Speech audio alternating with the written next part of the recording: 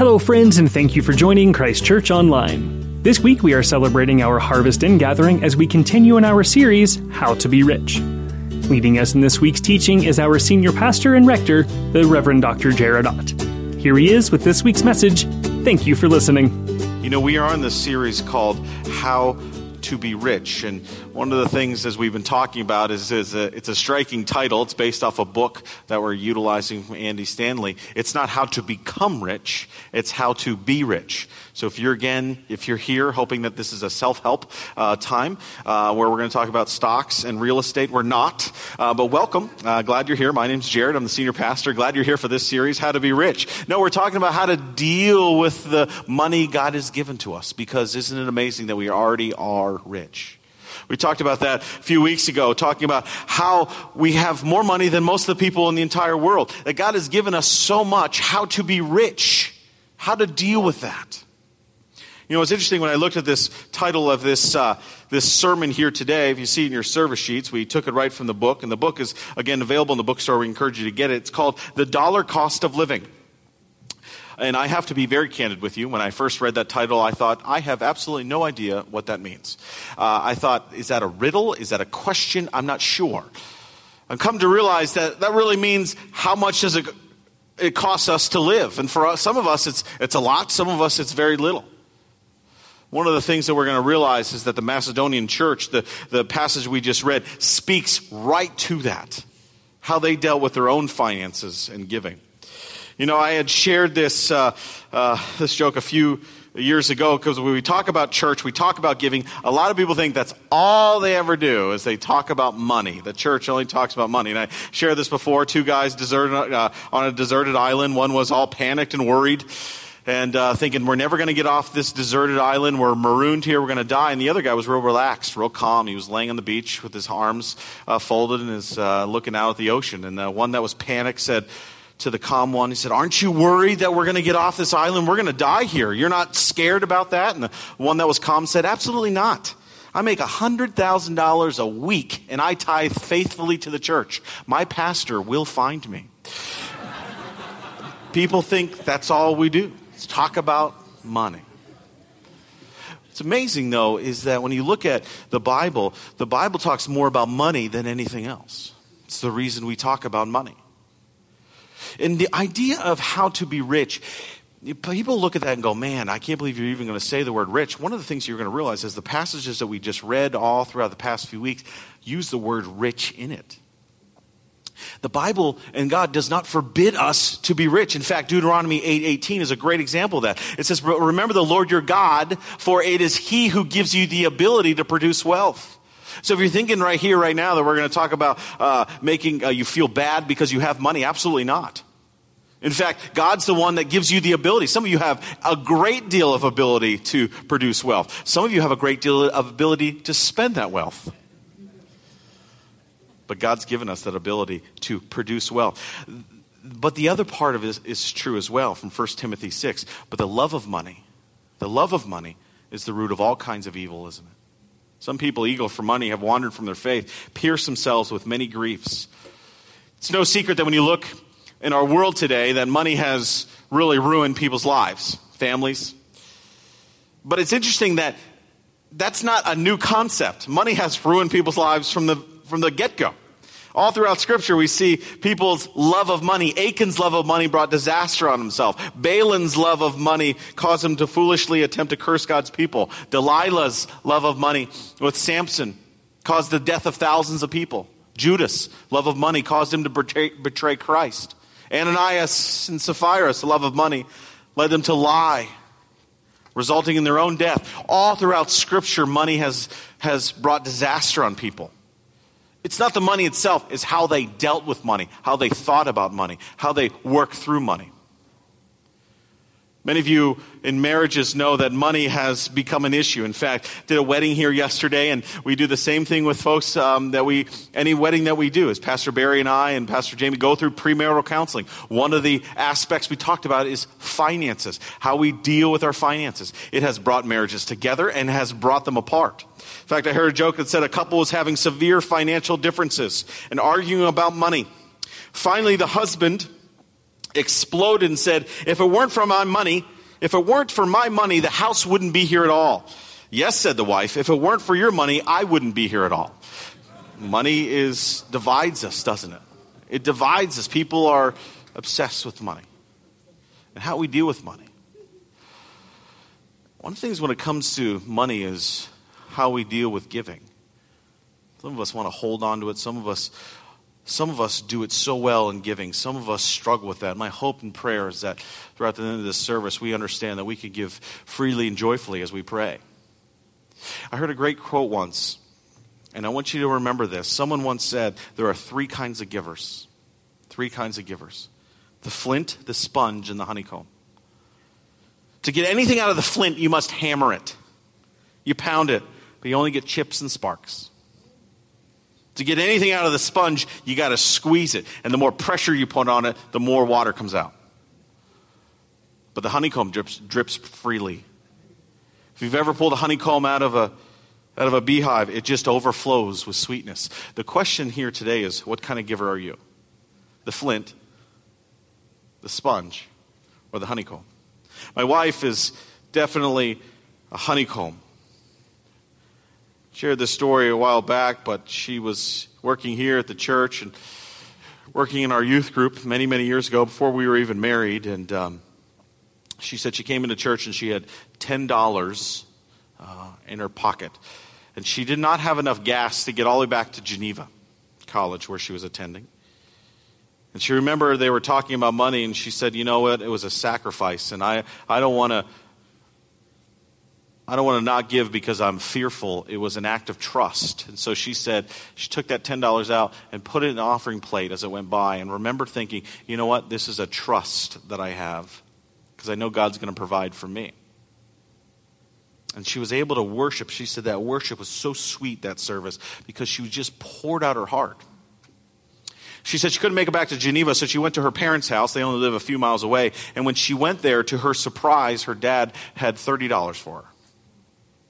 He said, I don't normally give you money. And Deb said, no, you don't. It's true. But here's $30. God provides. John Guest was here last week talking about how he and Kathy, when they were first married, didn't have much, and talked about the sacrifice of giving. That's the giving that we want to talk about here, is giving that transcends things, giving that comes out of joy. Our hope and prayer is that we are givers that are like honeycomb, not putting pressure on you, just squeezing just to get things out, or hammering it where just small sparks fly, but true honeycombs. And that's what we see from the Macedonian church, don't we? If you have your Bibles, we can learn a lot from this passage in 2 Corinthians 8. So much is in here about what we can learn about giving. First, we learn that giving is with joy. Giving is with joy. If you look at verse 2, it says, in the midst of severe trials, they're overflowing joy. That's why we have a worship service at the end of this service that we do every year, a worship service where we're all going to come out and come down and put our pledges on the Lord's table. It's a joyous thing. And so when I was talking to Pastor Marcus about this service, because this is his first time with us for an in-gathering, he said, what kind of music do you want? I said, we have to have joyful songs, right? We want to have uplifting songs. Why? Because we want to do it in a joyful way. And so I hope and pray as we do that later that we can do it with all joy. You know, some of us would say, they look at that title and they go, how to be rich. I wish I was rich. I think in my life now I moved to, I don't want to be rich. I want to be a giver, a joyful giver. Not begrudgingly. Because that Macedonian church, they were a joyful giver, weren't they? Not only was their giving with joy, but we also see from this passage that their giving transcends hardships. Transcends hardships. Look at the third part of verse 2. It says, in their extreme poverty. Their extreme poverty. Know that the blessing is to the giver, not necessarily to the receiver. That's why when Deb was able to put that money in, she was able to worship so freely because it transcended the hardship. It was so extravagant that it caught Paul almost off guard. Many of us would say, once I get into a better financial position, I can be a better giver, or I can give at all. Many of us have heard that line, once I get into a better financial position, I will get married. Those that are married kind of laugh at that because we know the truth that you'll never be in that financial position. You'll probably never ever get married, right? It's the same thing with giving. Some of us will say, man, once I get into a better financial position, I can give. The Macedonian church said it was in their extreme poverty that they gave. It reminds me of the woman with 2 coins. If you remember that story where the woman came with 2 coins and put it in the offering, and the Lord looked at her, Jesus looked at her and said, she gave more than everybody else. And the disciples were saying, what are you talking about? She only gave 2 coins. And he said, listen, she gave more than anybody else because it was in poverty that she gave. It was all that she had. It's not about the amount. It has nothing to do with the amount. It has everything to do with the trust. It's everything to do with the love. The Lord does not look down at us and say, well, they gave this amount and they gave this amount, so they must be better. Oh, no. He says, boy, in that extreme hardship, how much they gave, that's the trust. That's the trust. It showed a radical trust on her part. See, God does not love us in portions. Therefore, we should not love God in portions. He does not save us by fractions. Therefore, we cannot look at giving to him in fractions. We give joyfully. It transcends hardships. When we look at our giving, we know that we live in a society today that says, hey, listen, you got to save for this. You got to save for that. You got to have retirement. And you got to have this kind of car, this kind of house. I remember many of us meet with financial advisors, and they are definitely important. We have a number of financial advisors here at the church, and if you need one, we would definitely like to recommend one to you because they are Christian men and women who want to help folks that have not learned how to deal with their finances. And so we often will recommend people to sit down with a financial advisor. And I want to recommend Christian financial advisors because they have the Lord in mind. I remember Deb and I sat down with a financial advisor many years ago who did not know the Lord. And he remembered him talking to us before we had kids. We had just gotten married. We had to sit down and talk about, housing and whatnot. And he said, talked about saving for retirement. Then he talked about college. And he tried to do a calculation. He said, you don't have any kids yet, but by the time you do have kids, this is how much college is going to cost. And I didn't even know that number existed. It was so large. And then he said, listen, you don't know how many kids you might have. Maybe you'll have 3. Let's say you have 3. So he took that number and then multiplied it by 3. And I thought, that is insane. Look at how much money that is. And he said, therefore, if you want to save up and so your kids don't have to spend any money for college, this is how much you'll have to save every month. And I looked at him and said, sir, I don't make that in an entire year. You want me to save that in 1 month? And we talked about the other financial obligations we had. Talk about giving to the church, giving to various charities. And it was frowned upon. And I know there's a lot of things that are frowned upon in this society. But if you wait till you get into a point of financial security to give, you're never going to give. The Macedonian church understood giving transcends hardship. They also realized that giving is generous.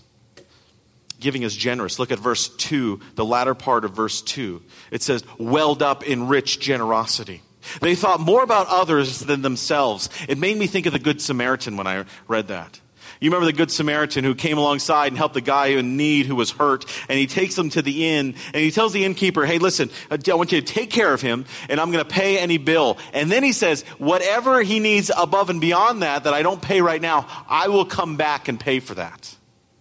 That is generosity. He's saying, listen, it's not about just you getting the basics, not about just getting by. I want to take care of him of above and beyond. So I'm going to go above and beyond, and I'm going to pay for any bill that he has above and beyond. I don't know him, but I want to take care of him. That's generosity. And the Macedonian church understood that too. There's a generosity there. The innkeeper had basically an open line of credit to be able to take care of this guy.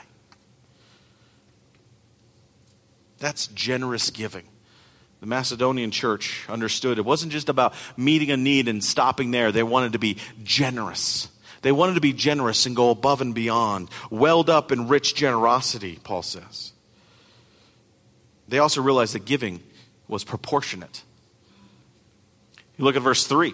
Next verse says, I testify they gave as much as they were able.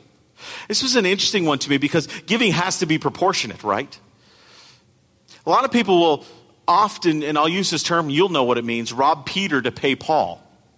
We'll say, hey, listen, we said we're going to give money here. We're going to not give any more there. We're going to start giving to somebody else. You're robbing Peter to pay Paul. If you have commitments, you need to make those commitments.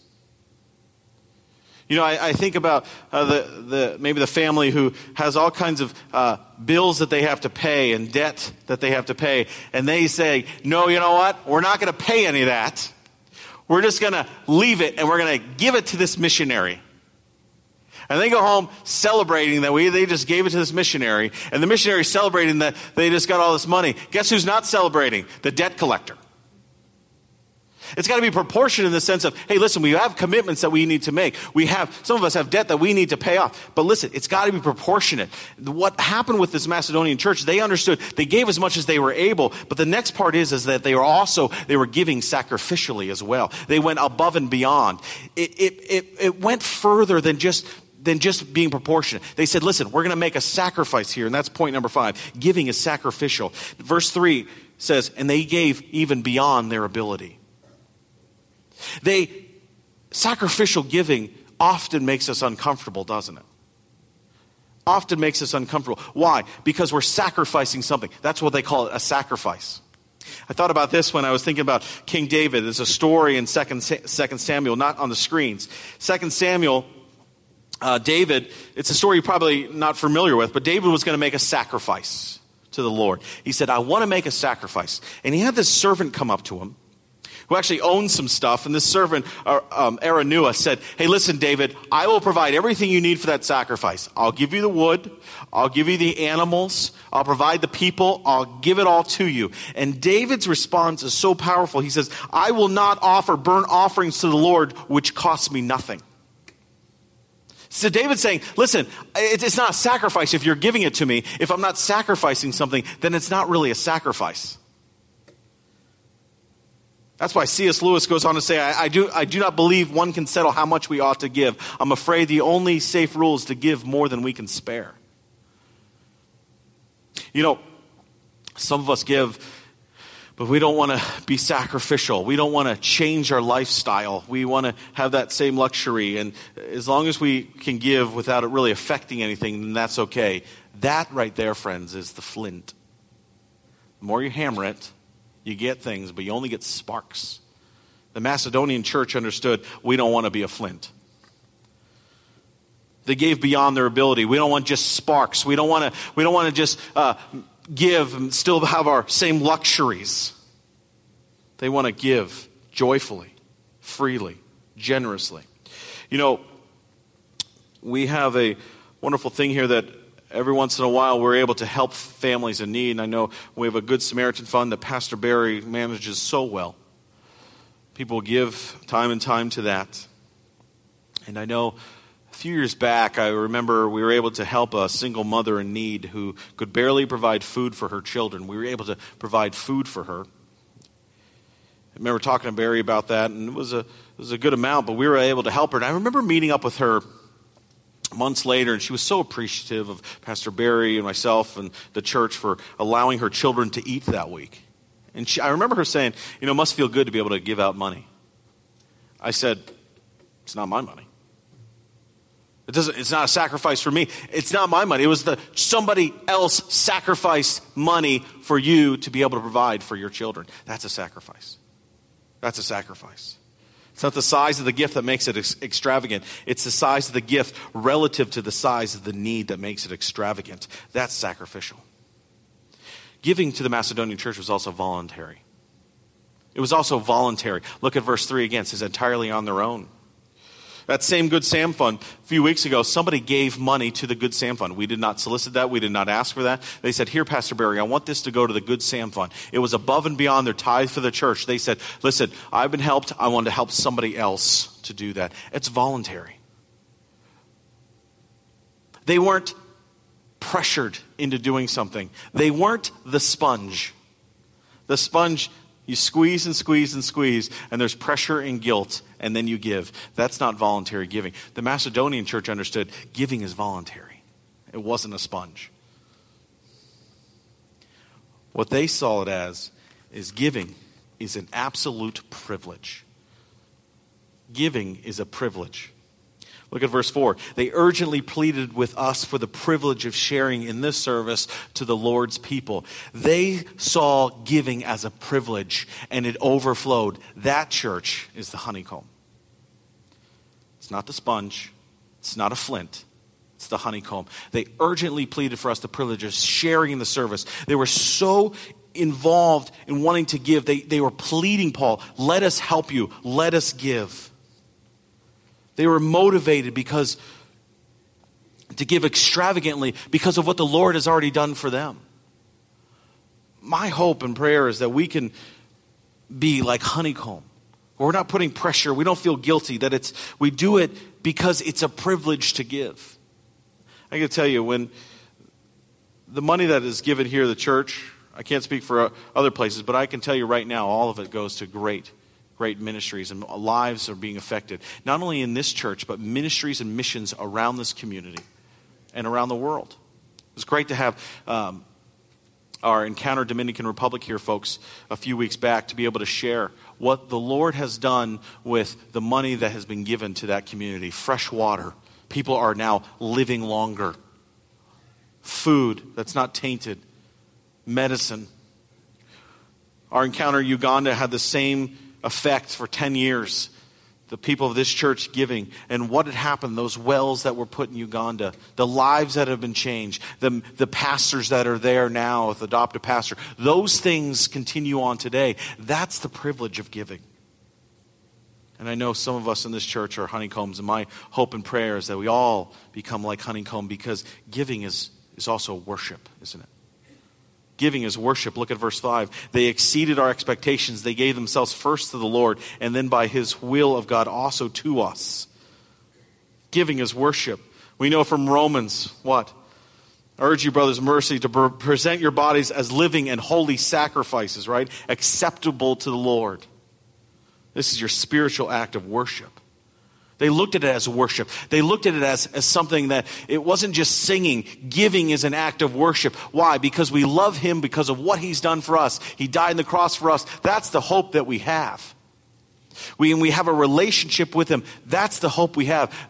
We're beyond rich in that aspect, aren't we? Knowing that no matter what happens in this life, that if we know and love him, that we can be in heaven when we die because he paid that ultimate sacrifice. That's worship. And we worship him because of that. Giving is an act of worship.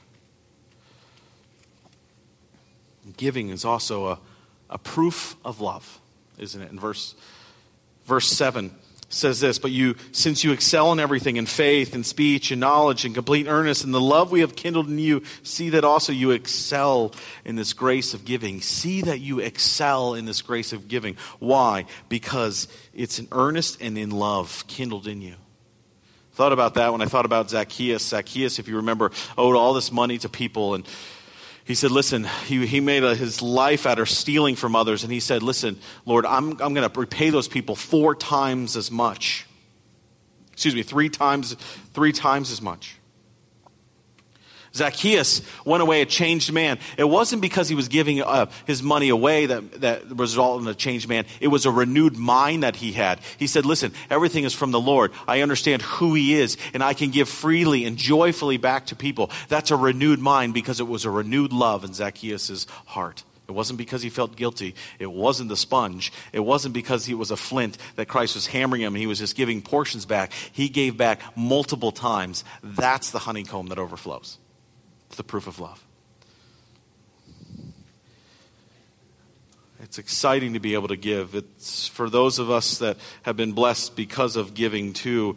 We know how important it is to give. And I share this story as well. My wife and I were looking for a new apartment many, many years ago when we first got married because we had gotten robbed and wasn't safe to be there. And I remember thinking there's no way we can afford a first and last month's payment on a house, on an apartment.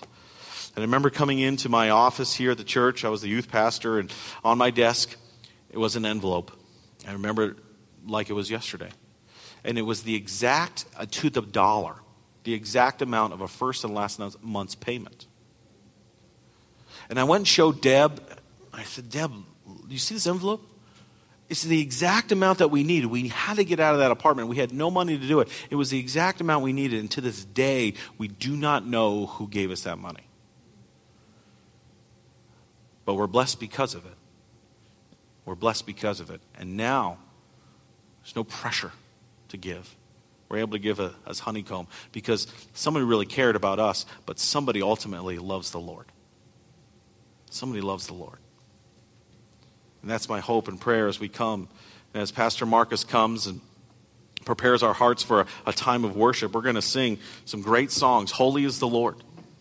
We're going to sing, Your Grace is Enough, an Everlasting God. As we come and prepare our hearts to lay down on the table what the pledges for the year so that we can prepare. Also, if you have your bags, we're going to do that as well.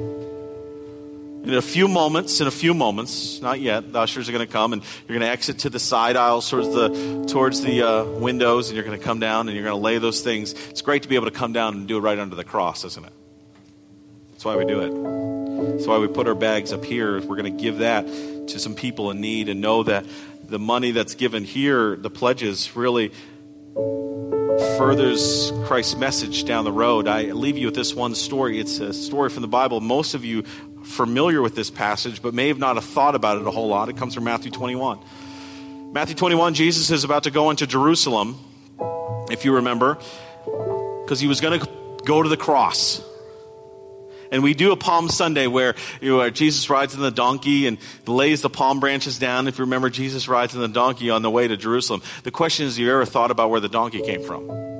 Matthew 21 says this: as they approached Jerusalem and came to Bethpage on the Mount of Olives, Jesus said to his disciples, saying to them, he says, go to the village ahead of you, and at once you'll find a donkey tied there with her colt by her.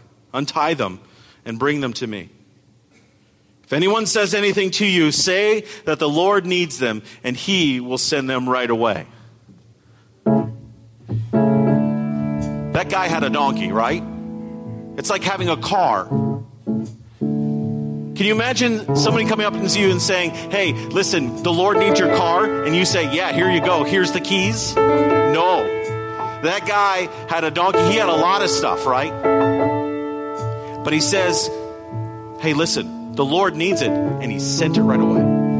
You know, sometimes in my own life, I've gone to situations where I felt bad about not giving certain amounts, or I had an opportunity to give and I felt guilty. But then there's other times where I know that God has blessed me and we're able to give, and we give generously and joyfully. And I know that message of Jesus, that message moved it down the road, just like that donkey moved Jesus down the road. Some of us have a lot to give, like that man with the donkey. Some of us have only a little, like the woman with 2 coins. It doesn't matter. It's all a matter of saying, hey, listen, I want to give joyfully. I want to give freely. I want to give generously, because it's an act of love and it's an act of worship.